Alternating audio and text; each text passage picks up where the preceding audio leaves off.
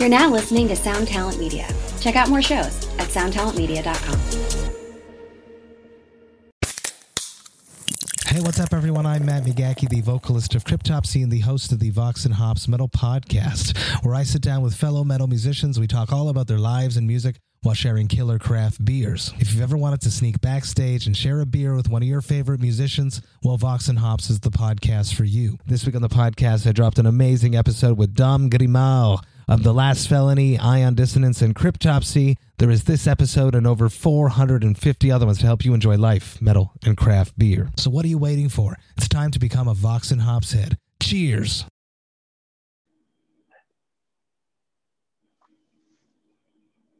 Check. Okay, was that on your end? Yeah, it was saying this meeting is being recorded. Yeah. Okay, weird. I'll clip this. Anyway. Hello, welcome to Matt Meets the Music Industry. Today I'm here with an old friend of mine, Dan Regan of Feet First Management. How are you, Dan? I'm all good. Despite, month 15 of lockdown, you're feeling okay? Month 15 of lockdown, I feel okay. Luckily, I've been able to escape when needed. So I'm all good. Yeah. And so you've had quite a hectic lockdown because you had an Epica record come out, and that's sort of one of your bigger things. What was that experience like?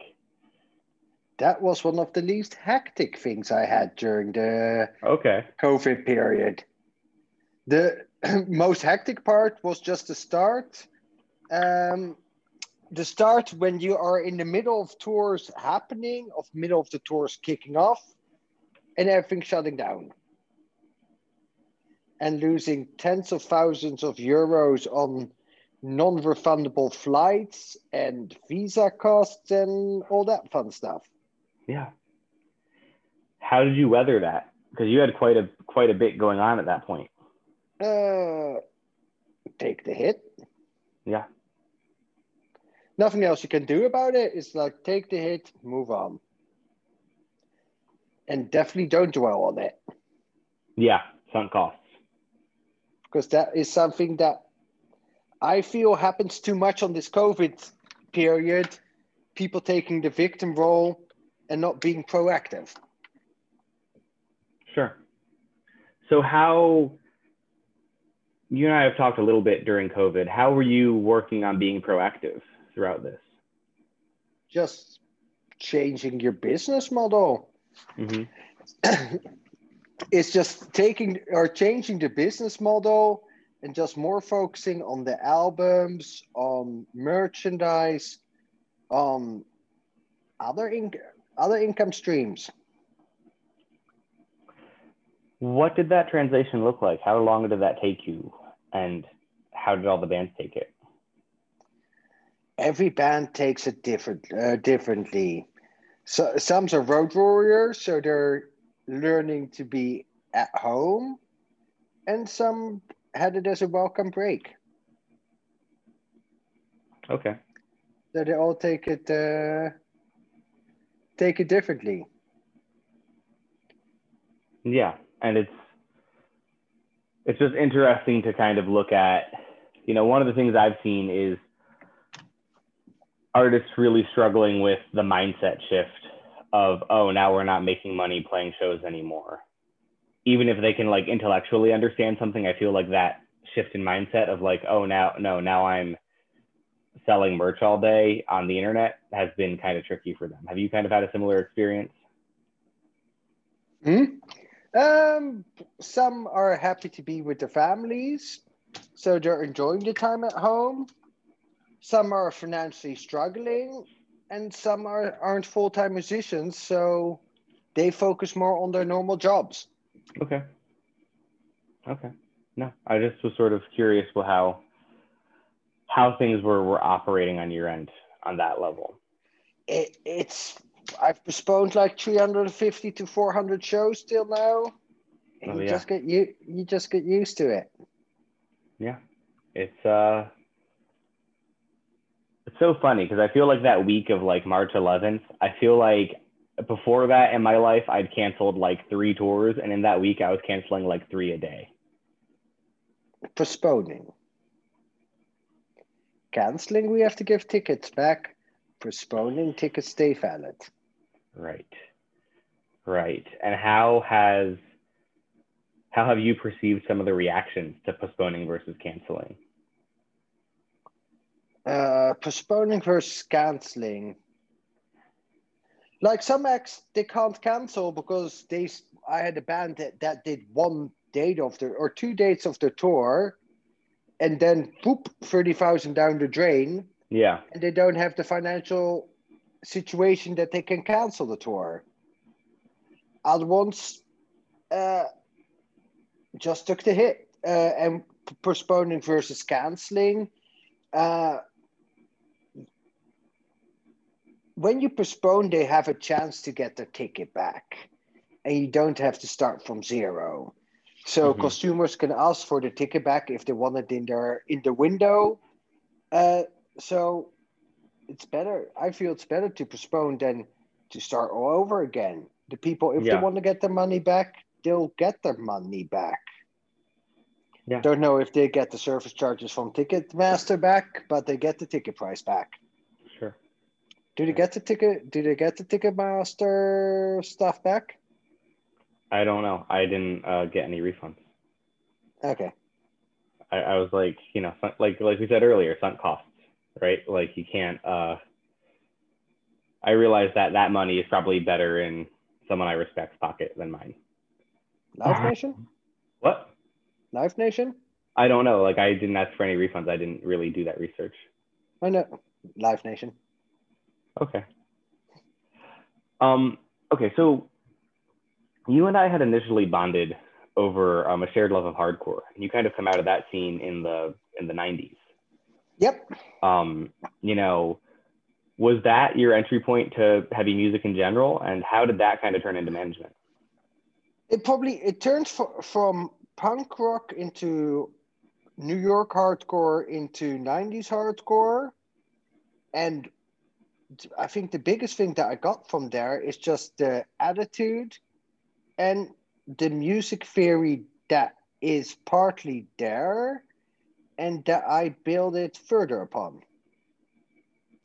It's coming from do-it-yourself, and at a certain point, a band gets too big to do it yourself, and then you form it into decide it yourself, but keep the DIY mindset. And it's like you need to grind, you need to work, or you're not too good for anything, and just keep grinding. Yeah. How did you personally start managing from there? How I started managing is managing a friend's band, and just told them don't expect that much. I'm new to this shit, and it just rolled on from there. And then you start with a small band, and you start on a bigger band, and another bigger band, and you just roll into the management world. Sure. At what point did you sit there and go, oh, wow, I really have something happening here? Like, this is no longer just like booking shows for my friends. I never booked shows, managed. Yeah, but you know what I mean? Like, at what point did it go from, oh, hey, I'm helping my friends with whatever, to, oh, wow, so this is like an actual job that I could do and like feed my family with? When I got opportunity to manage a band that was way above my level and just deep diving. Mm-hmm. It's like they were on tour with the Police when they called me if I wanted to manage them, and I was like, oh shit. And it was just deep diving, and I was so insecure when I started and lacking knowledge that I just read and studied, having a management job, a label management job, and reading and sleeping 4 hours a night for like a year. Yeah. And then you see, at the same time, being a lower level manager with a bigger band and everything, or jumping on it, how many rats there are in the music industry? Yeah. Just trying to lie in your fucking face. And back then I was insecure and I did not trust it. But if they would tell me some of those comments nowadays, I would literally tell them to go fuck themselves. It's like I had a publisher who offered a advance of 10,000 for a band who would recoup that in a few days. And then like, well, after you've signed the deal and you've recouped, we can look at another advance. And it's like, dude, if you sign, you're not going to get another advance. And those little tricks. Yeah. Yeah. It's funny because I had sort of a similar situation happen. Not quite at the same scale, I don't think, but when I was 19, a band who was blowing up sort of picked me up to be their manager, and it turned into a similar thing of like, oh, guess I'm here now.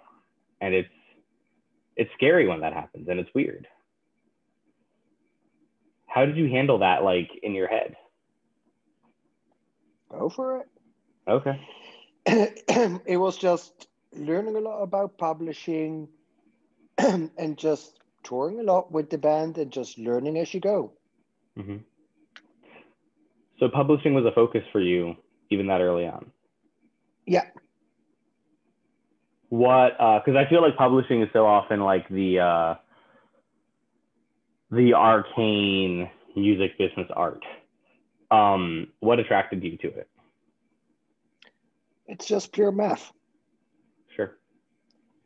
It's just pure the math behind it. I haven't found the logic in it yet, but I do understand the math in it. What do you mean? Sometimes it's illogical sometimes illogical. Let's say your band performs in Colombia. You have to pay the withholding, you have to pay the local collecting society 32% overhead costs. Then they're going to deduct another 15%. Then it leaves Colombia. Then your local collecting society takes another bit. And then you end up with 50% left in your hand. For people who just, the only thing they do is left hand, pick up the money, give it to the right hand, give it to the next person in Europe, gives it to the artist, and then you lose 50% on that. Yeah. Don't understand the logic. It's definitely frustrating to watch. It's illogical. Maybe sometimes corrupt. Probably pretty often corrupt in my eyes. And then you've got the publishers who play the game along. I do understand the publishers more, but I feel if you sign one publishing contract, you're fucked for the rest of your career. Yeah. That makes sense. So how do you approach publishing deals for artists? All my artists have signed their first publishing deal, so you already need to carve or work with what is on the table, and then you're looking at a publisher. But I normally work on short-term deals that end after 2 years, that you can always are flexible to change. You're not stuck in any situation. And if they do a good job, they can keep doing their job. Sure. That makes sense. So you were talking about the amount you were studying early on in your career. And I know for a long time, you were like a champion chess player. Yep. Can you tell me about that? And then did that impact your ability to study later on? Chess is all making sense, making the right moves and strategy. And I think the same goes with touring, releases, publishing. It's all about strategy. Not overplaying, making the right timelines, doing the right tours. You need to have a good product, and I trust my artists with that. And once the product is right, it comes on my plate for the strategy and the execution of it. Sure. So to you, it's almost an analog between chess and like music, business, strategy, whatever. I would just say it in life. But that comes, I still play way too much chess. How much chess are you playing these days? 15 games a day or so. Blitz or what?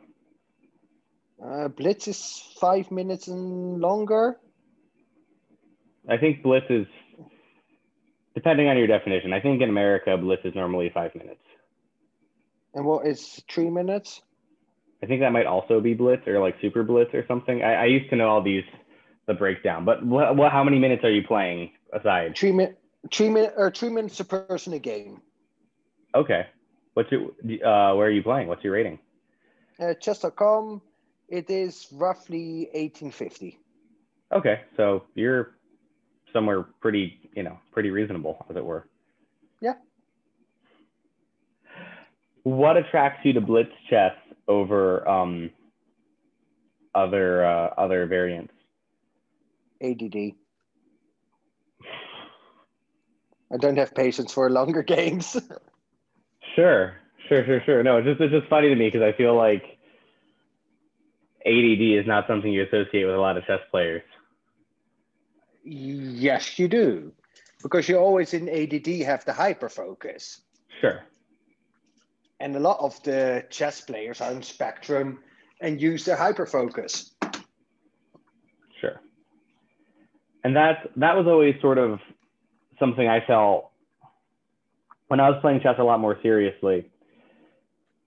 That was something I felt had really helped me along was, and I see it, later on now where I'm like reading a contract and having that ability to sort of drill in and ask, because it's, especially when you're, one of the smaller players reading that contract and you need to like find errors. It's definitely a scary thing, and the hyperfocus definitely helps. Contracts, how more we progress, how more transparent they get.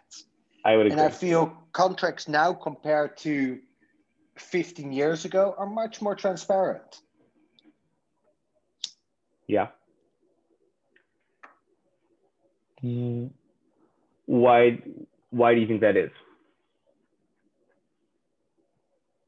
I think partly the quality of management and just the overall quality of work in the music industry has gone up. Artists are smarter, I feel, are more educated, more focused on the career, more focused on the business side. And other labels, they know as well, you can't fuck a band because then they'll just be annoying, irritating, unhappy, non-productive. A happy artist is a happy band, is a happy label. Yeah. Yeah, and there's no more margin to hide. It's supposed to be fair. It's not like the band gets 10% royalty and everything needs to get recouped on their ass. It just needs to be fair contracts. And nowadays you can also just do it yourself. And you weren't able to do that 20 years ago. You can upload it yourself for digital distribution. You've got 60% of your market covered. It's not like it used to be. Yeah, you can press it yourself and maybe get some attempt of distribution. One upload and you covered 60% of the market. Yeah. When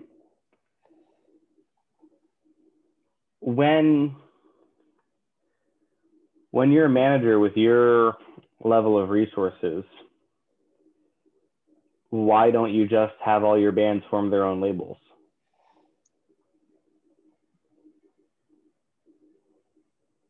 Manpower? Okay. It's like you go into a partnership with the label. They have the expertise, they have the manpower, and they have the investment. And to get that, you give a part of your royalties to the label, or the label can think you get a part of the royalties, depends how you look at it. Okay, no, that makes sense. Labels is our service provider, or turning more into a service provider. And why hire it yourself and educate people when there's a lot of talent out there already working with the record labels? No, I feel the same way. I just wanted to kind of get your take. I definitely feel like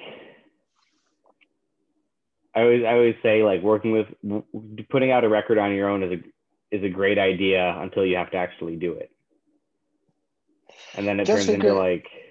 Just think when it comes to Latin America marketing and promotion, or just Europe, hiring all your independent promoters, having to supervise that. It's a lot of fucking work. Yeah, it's not fun. No, so that's why you work with a label. Absolutely. No, I just wanted to kind of clarify that situation, as it were. It's going back to the beginning of our conversation. It's turned into the business model I work with still is decide it yourself. You can go for a label, yes or no. And you just decide it together with your artist. Yeah, I think that's key in a way people don't necessarily understand. When you're looking at artists to pick up as clients, which I know is kind of a very selective process, what goes through your head to make an artist desirable for a roster like yours, where everyone is a pretty high level touring band? They're all of my artists. The basis is some sort of friendship. It's like our last artist I took along, Insomnium, I know for like 6 years already. So it was more, they got into a shitty situation and they really needed a cleanup. Yeah. Yeah, makes sense. And that's, I offer them just to clean up and let them look for a manager and just take them a little bit under my wing just to clean up the mess. And from one thing to another, I thought they were going to sign to another management, which was fine with me. And then out of nowhere, a few months later, like, yeah, we need to continue our conversation. I was like, oh, okay. I'm not somebody who goes aggressively after bands. The click needs to be there. The trust needs to be there. And that is the basis of a future working relationship. Yeah. I would agree. I think it's the only... I think when you don't have that friendship basis, things can get weird quickly. Yeah, because with my artists, I more have a father figure role than being the boss. Yeah. How long did it take you to come to terms with that? And how did you come to terms with that? I still haven't come to terms with that. Because part of them are older than me. I'm just like, okay. Sure. So I haven't come to terms to that. Okay. No, that makes sense. Has becoming a father yourself helped your management in that way? No. Getting a child has just made me a lot more aggressive in doing business. Because I'm not doing it for... I'm not doing it for the fun anymore. I have to raise a child and be financially responsible for my child. And I don't have time for bullshit or doing stuff for fun. Sure. You just execute much faster. And for me, it's given me a whole drive. That's kind of awesome. It is, yeah. If I'll do anything for my son and make his life as good as I can for him. Yeah. Yeah. No, I appreciate that. Yeah, that level of dedication is admirable. Mm-hmm. When you talk about getting more aggressive on deals, because now you're trying to really start to crank on behalf of your son. What does that look like? It's not on behalf of my son. I'm not doing it anymore for long live the fun. As long as I can pay my rent and food, it's all fine. I just want to have a good time. It's more like this, that. Much more structured, much more focused. Yeah. But when you talk about dealing more aggressively, what does that mean to you? Just being more direct, to the point, no time for the fluffy bullshit. Okay. That's fair. And I think that's important because the industry is full of that. There's a lot of fluff. How do you cut through that? Cut the bullshit. I'm Dutch, so by nature, we are direct communicators. Yeah, of course. It's just got a little bit more. No, that makes sense. No, I just think it's just interesting to me because I'll see artists who I'm friends with who I really respect, who are either successful or they have real jobs, and are successful in those, and they still get kind of pulled into a lot of this bullshit surprisingly regularly. And I just wonder, like, how do you teach people to avoid that and avoid getting pulled into the endless scams that pollute my inbox, at least? Surround yourself with a team you can trust and stay away from people you don't trust. Okay. Or who don't share your vision in the music industry or those kinds of matters. Yeah. No, of course. I just, I'm always sort of curious about the reasons why people do things the way they do them. Everybody's different. Everybody has his own vision, principles, norms, and approach.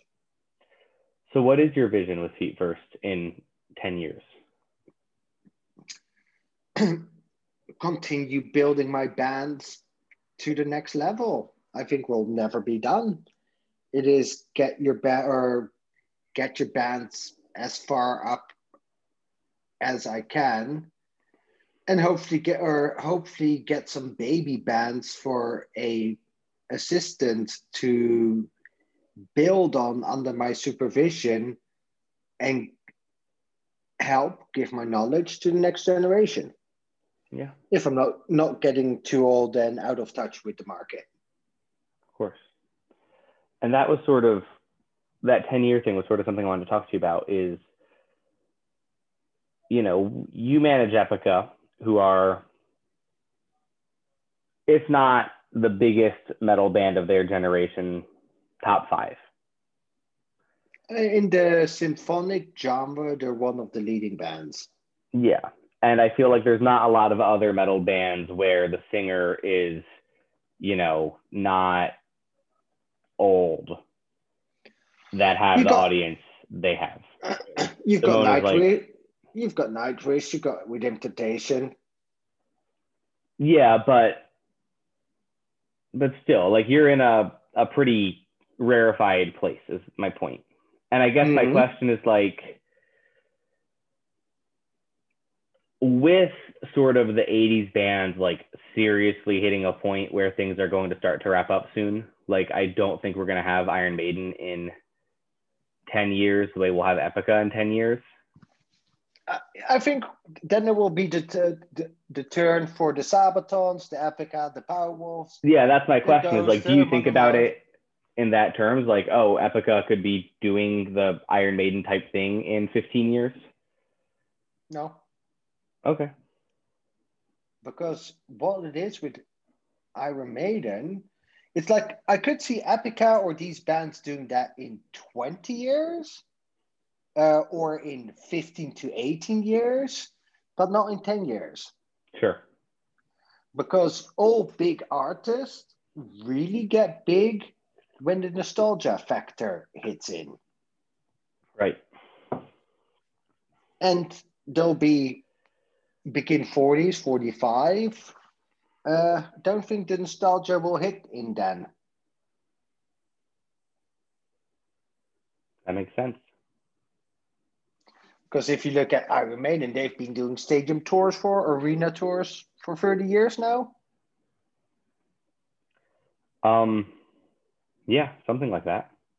So you need to first have 30 years experience doing arenas to get to the level they are now. Yeah, absolutely. And that was another time. That was when MTV was still supportive of this type of music. Sure, but I think you don't really, I mean, in my eyes, that you don't really need that to be an arena band now. Like, you don't necessarily, because of how selective audiences can be and how they find out about things. I think MTV was a chance to discover bands. Totally. And I think now with internet and the amount of bands and the amount of channels, it is much more difficult for something to stick compared to a one-channel communication. I agree. So I do think it had its benefits back then. 100%. You know, I think you look at thrash metal is especially guilty of this. You have bands that had a song on MTV for like a month and they're still touring, playing like 35 to 500 people a night. Mm-hmm. And that's crazy. That was the effect of back then. Yeah, absolutely. As we head towards the end, do you have any sort of final words of wisdom or philosophies you want to share? No, do you have any questions? I mean, I think we're hitting all the points I wanted to hit. Cool, then we have it all covered. Thank you so much. Cool, then I'll check you later, dude. Hey, you. Do you have any plans this year? How's that going? Did you get 2020'd? Well, welcome to a brand new podcast called 2020'd, where myself, Benny Goodman, and my good friends Corey Paiza and Siobhan Cronin from the band Lost Symphony also got 2020'd. And since the world ended this year, we decided why not just check in with some of our friends in the music industry and see how everyone's doing. We're going to get a candid look at life on and off the stage, as well as the mindset of some of the most successful people in the entertainment industry. New episodes drop every Sunday and Wednesday at 9 p.m. Eastern. And you can listen at 2020-d.com, soundtalentmedia.com, or on your favorite podcast app.